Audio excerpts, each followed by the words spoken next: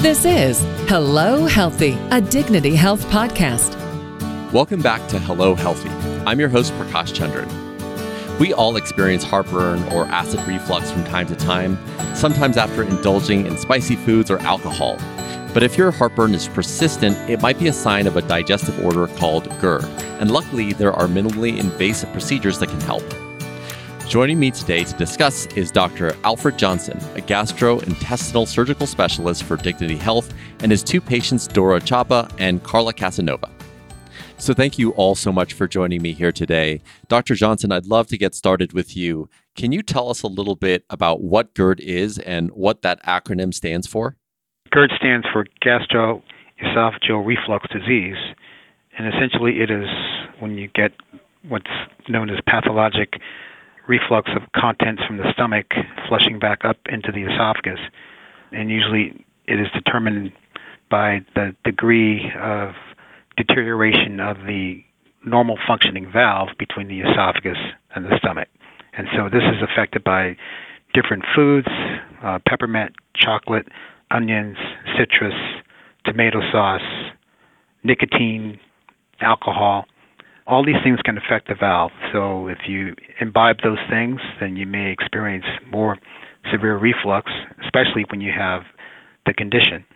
Also, a very large meal will cause reflux. So if your stomach gets really full, then you can anticipate that you're going to have more reflux.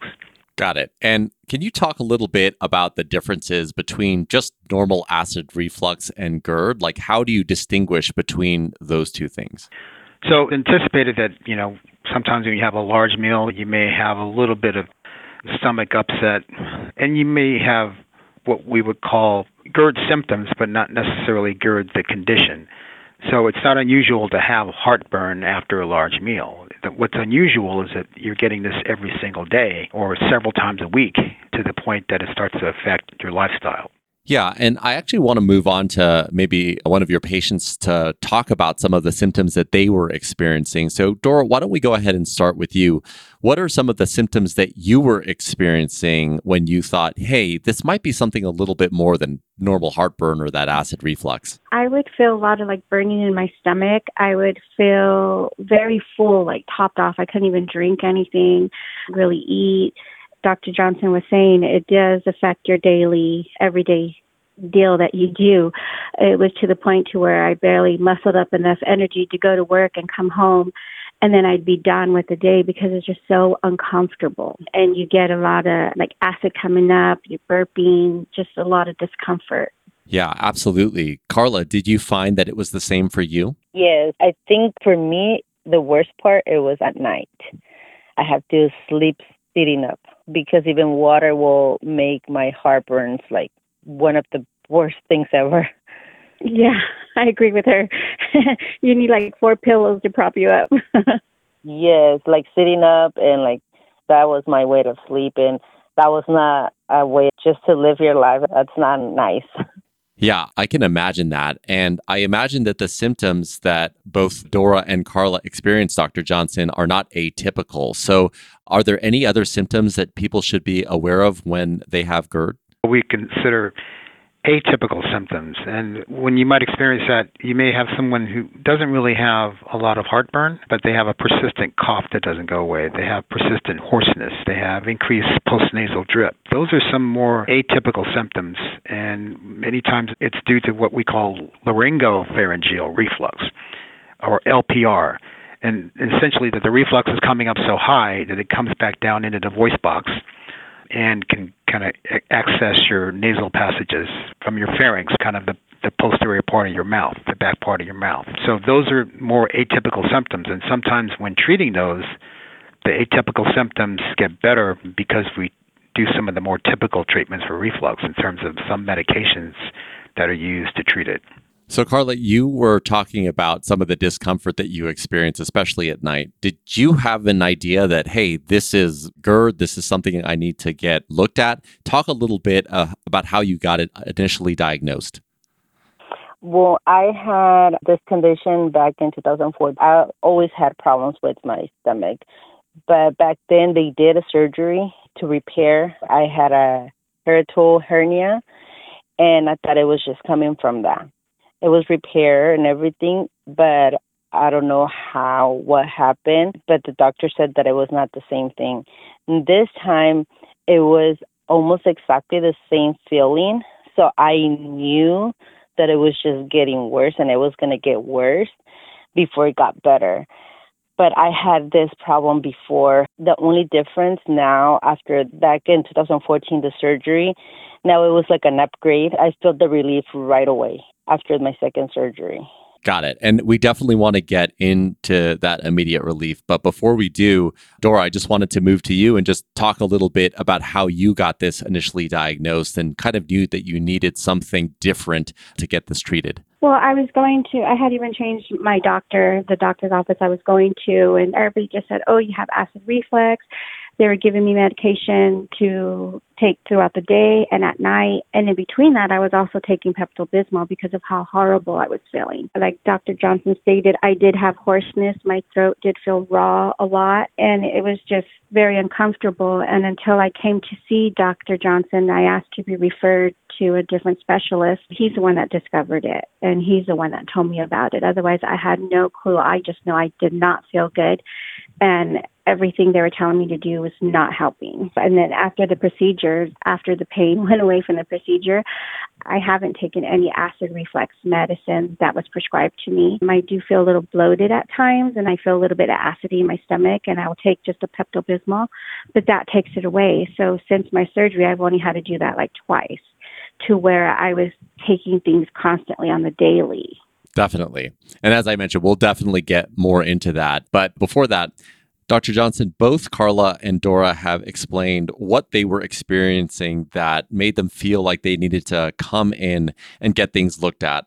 Is there anything else that you want to share with our audience around how GERD gets initially diagnosed? Well, I think the first thing that you have to kind of consider is that it's a matter of the doctor listening to the symptoms, listening to what the patients determines the symptoms they're having. And then once, the doctor understands that, this really does sound a little bit like reflux, and many times they'll be given an initial medication to treat it, such as omeprazole or Pepcid. And these are both medicines that basically reduce the acid that's in the stomach so that if reflux were to occur, it doesn't irritate the esophagus as much. And sometimes the diagnosis can be made because you give the patient the medication and the symptom is resolved or goes away. But apart from that type of a diagnosis, there are studies that we do to make the diagnosis. One of those studies would be what's called a barium esophagram or a barium swallow, which is an X-ray where the radiologist will give you something to drink, which is a little bit chalky, but it goes down okay, and it lights up on an X-ray. So while it's being swallowed in your esophagus,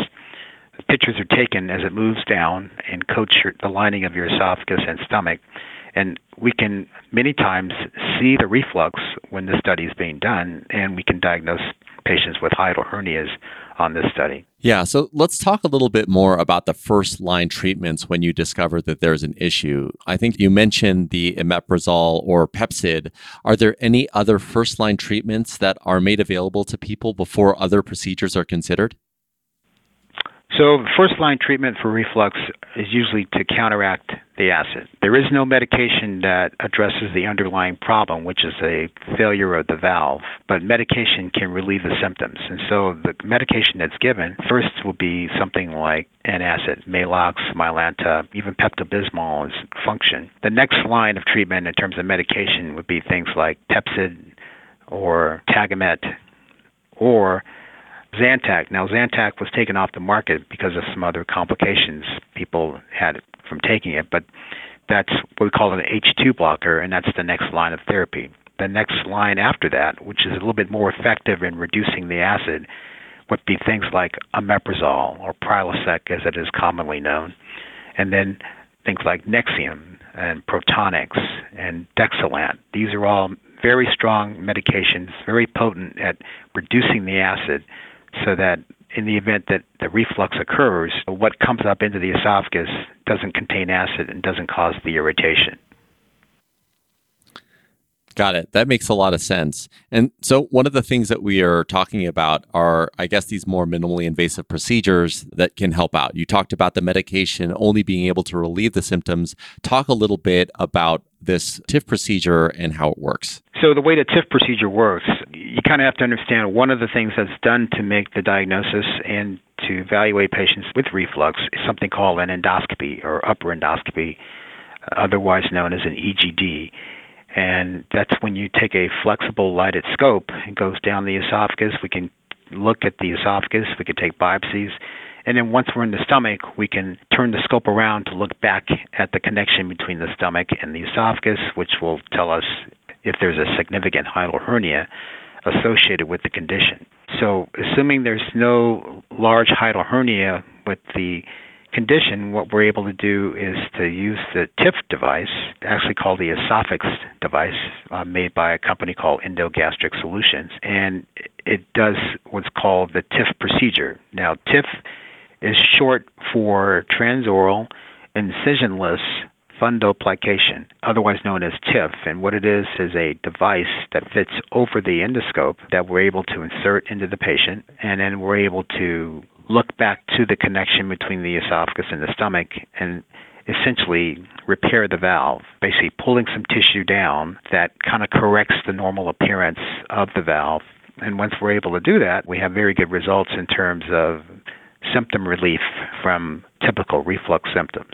Yeah, that sounds pretty amazing. So if I'm understanding this properly, there are no incisions. This is completely done endoscopically. This part is done endoscopically. Now, we do have to account for the fact that many patients have large hiatal hernias, and so unfortunately that requires a laparoscopic component to the procedure. But for many patients who have either small hernias or no hernias but significant reflux, this is an option with no incisions, and it is an outpatient procedure. In fact, even when we're fixing the hiatal hernias laparoscopically, this is all still outpatient. So Dora, I want to move on to you here for a minute. We've kind of talked about this procedure. Talk a little bit about what you thought when you first heard about it and your experience going into the procedure itself. I had never heard of anything like this before, but when Dr. Johnson explained it to me, it seemed pretty simple. And I also did have the hiatal hernia. So when I would call them flare-ups, it would aggravate my hernia. So it was like a double whammy. Any procedure is nerve-wracking, but it wasn't nowhere near how I expected it to be. I was in some pain and discomfort after, but it didn't last long. And the outcome of it is I'll do the procedure any day over the way I was feeling. Absolutely. And before we get to that piece, Carla, talk a little bit about your experience. So, what did you think when you heard about the TIF procedure for the first time, and talk about your experience going into it? At first, when they said, okay, you have this and we just have to do this, there is a cure for it, I was like, I went for it. I didn't even think it twice. I was just done with the way I was living, and it gave me a much now I can say that I'm living life now. I can eat, of course. I still take my precautions and everything, but it was not invasive. I mean, it was just a little bit of pain afterwards, but nothing compares the pain and the way that I was feeling before. I was like, I will do it anytime. Yeah, so clearly an effective procedure for you. Talk a little bit about your recovery time specifically, Carla. It took me, I would say, 3 days after the surgery for my throat feel better because, you have tubes and all that stuff. But after a week, I was eating small, really small bites and things like that. I was taking it really slow. But I was eating. I was not afraid of food no more. And it was just little by little. It was just liquids. And I know that I can say it was 2 weeks max that I was just eating small portions, but I was eating normal. Yeah, that's amazing. Dora, moving on to you, talk a little bit about afterwards. You said that, you definitely would do it again. Talk a little bit about your recovery time and just your experience afterwards. Yeah, along with Carla, like she said, it takes about like the 3 days for not even really pain, just more discomfort of the throat and a little bit in my stomach, because they pump you with air. So it was discomforting. But after all that passed, I still stayed on the strict diet that we were on, the liquids and, mashed food and broths and stuff for a while until about maybe 4 weeks after I started eating a little bit more. But you still do got to be careful because when you do swallow, it hurts. So you got to cut it up and chew it really good so it can pass properly and you won't have the pain.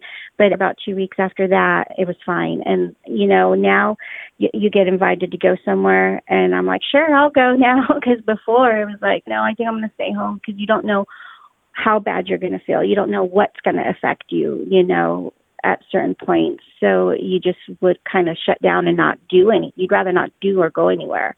And now I'm like, sure, let's go. I recommend this procedure to anybody who needs it because it works. Yeah, Dr. Johnson, this seems like an incredibly effective procedure, and it seems like anyone suffering from GERD should get this. Is this for any demographic of person that experiences GERD? Talk a little bit about who this procedure is for. Well, correct. This is really for any patient who suffers from GERD on a frequent basis, several times a week, or has documentation of complications of GERD on endoscopy. And we've seen patients from multiple age groups. We have patients in the 20s, we've had patients in the 80s, all benefiting from the procedure. So, this is a question that I want to ask all of you, but Dr. Johnson, I will start with you. There are going to be people listening to this that are, considering this procedure. They might have GERD. They might have some of the symptoms that you described before. Do you have any advice around how they should make this consideration on getting this type of procedure for themselves? Well, one would be whether or not you need to take medications such as a Prilosec or a Nexium. If you have to take that every single day in order to feel good, in order to feel better, or if you have to take it on a long-term basis, those are people that probably need to consider some type of treatment or minimally invasive treatment to address the reflux, because the actual recommendation by the FDA for these types of medications is not lifelong, for you to have to take the medicine every single day of your life for the rest of your life in order to feel normal. So if that's the situation you're in, you probably should consider some type of treatment for reflux. Dora, I'll ask the same question to you. You kind of mentioned your experience going into it and now this experience afterwards. You don't have to say no to going to things anymore. Any other advice that you want to share with people that might be considering getting this procedure?